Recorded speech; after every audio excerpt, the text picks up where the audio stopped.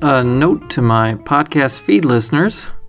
What you're about to hear is another episode from the new series I've been working on called Short Reads. Short Reads is basically just me reading a passage from a work of philosophical literature and then offering a few brief insights into the text afterward to help you think about the text and to find ways to apply the concepts in your own life. These episodes are released weekly, and as an Anchor podcast listener, I encourage you to keep listening as long as you like them. If you're finding the series especially enjoyable, I'd like to invite you to head on over to my Locals community page at exitingthecave.locals.com, where you can become a subscriber. A $3 subscription will give you early access to these episodes, as well as to my videos, to my philosophical musings in essay form, and especially to a community of other like-minded listeners where you can discuss these podcasts or any other philosophical topics you find compelling. I'm looking forward to meeting you over there. Now, on with the show.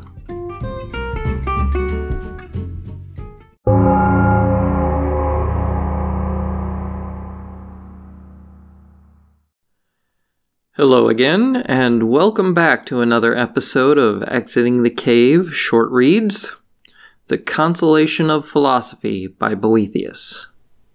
This week we're doing Book 2, Chapter 3, and in this episode, philosophy prepares Boethius for the hard road ahead by reminding him of the full scope of fortune's blessings. Boethius is chastised for his excessive self-regard and given a fresh set of reasons for eschewing his morbid despair. Let's see what philosophy has to tell him, shall we?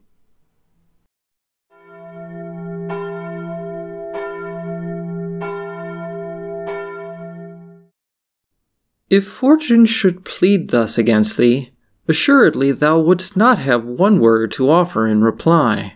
Or if thou canst find any justification of thy complainings, thou must show what it is. I will give thee space to speak. Then I said, Verily thy pleas are plausible, yea, steeped in the honeyed sweetness of music and rhetoric. But their charm lasts only while they are sounding in the ear.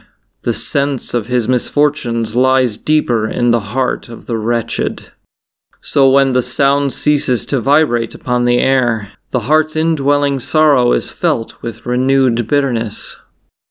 Then she said, It is indeed as thou sayest, for we have not yet come to the curing of thy sickness. As yet these are but lentives conducive to the treatment of a malady hitherto obstinate. The remedies which go deep I will apply in due season.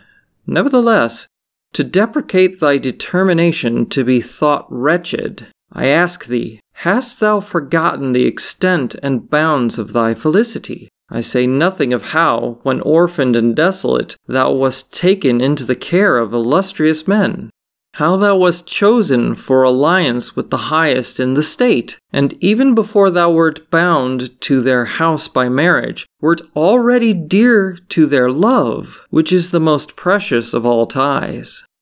Did not all pronounce thee most happy in the virtues of thy wife, the splendid honors of her father, and the blessing of male issue?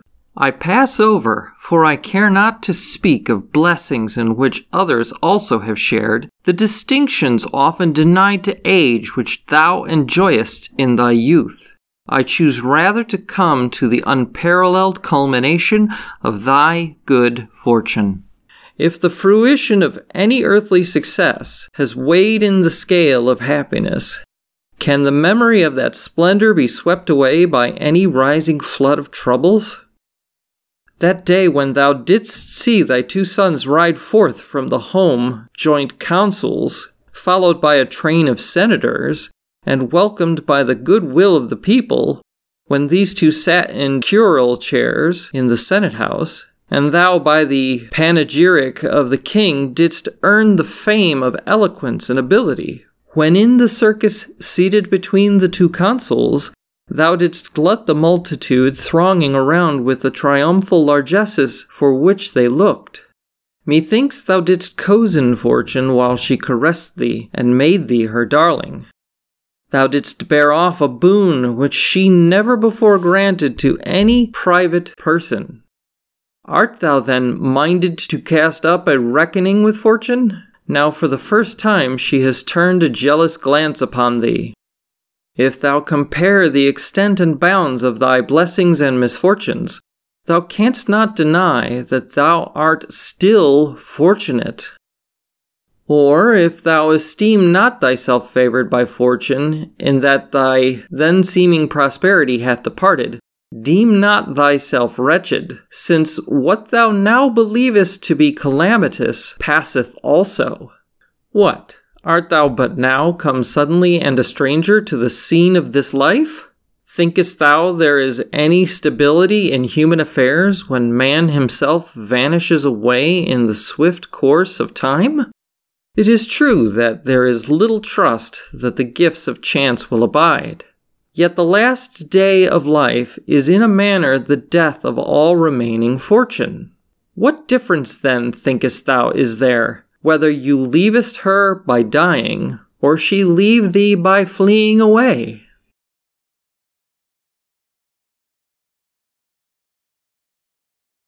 When, in rosy chariot drawn, Phoebus gins to light the dawn by his flaming beams assailed, every glimmering star is paled. When the grove, by zephyrs fed, with rose blossom blushes red, doth rude austere breathe thereon, bare it stands its glory gone. Smooth and tranquil lies the deep, while the winds are hushed in sleep.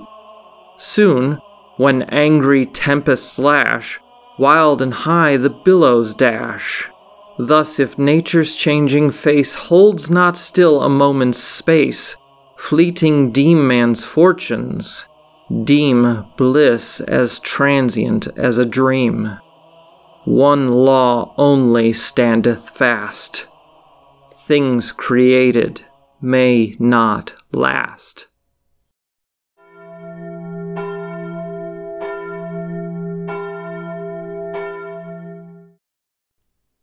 Welcome back, and I hope that wasn't too depressing. And it is fair to say that in one sense, philosophy does seem to be counseling despair by way of this lecture. To put it succinctly in the words of John Maynard Keynes, in the long run, we're all dead. She makes the implicit case that the transitory nature of fortune's gifts is a direct reflection of the transitory nature of man's life itself. But it would be a mistake to interpret this as merely a call to nihilism. Rather, the point is to emphasize to Boethius the fact that the happiness he seeks, if he seeks true happiness, cannot be found by scratching it out of the earth or extracting it from our neighbors. But even if we are to take the transitory gifts as blessings, then surely, philosophy counsels, the fortune of oneself is pointless if it is not shared with, indeed amplified in, those we love. Philosophy's argument is one condemning the narrow-mindedness of Boethius' self-pity and the rank selfishness with which he bemoans his own losses, disregarding the legacy he's left to his wife and sons. In the end, this chapter is not so much a strict formal argument, so much as a meditation on what matters in life and the attitude we ought to take toward those things. If Boethius thinks the souls of his wife and children are what makes him a success, then why should he regard his present state, awaiting execution, as a failure or a loss of any kind? This constitutes the last of philosophy's Stoic arguments. In the coming weeks, philosophy will graduate Boethius to Aristotle to round out the final chapters of Book 2. The Stoic case was necessary to make this next step because Boethius needs to set aside his purely earthly concerns in order to reorient himself on the summum bonum, aka eudaimonia. But even this is not a complete picture, as we'll see in due course.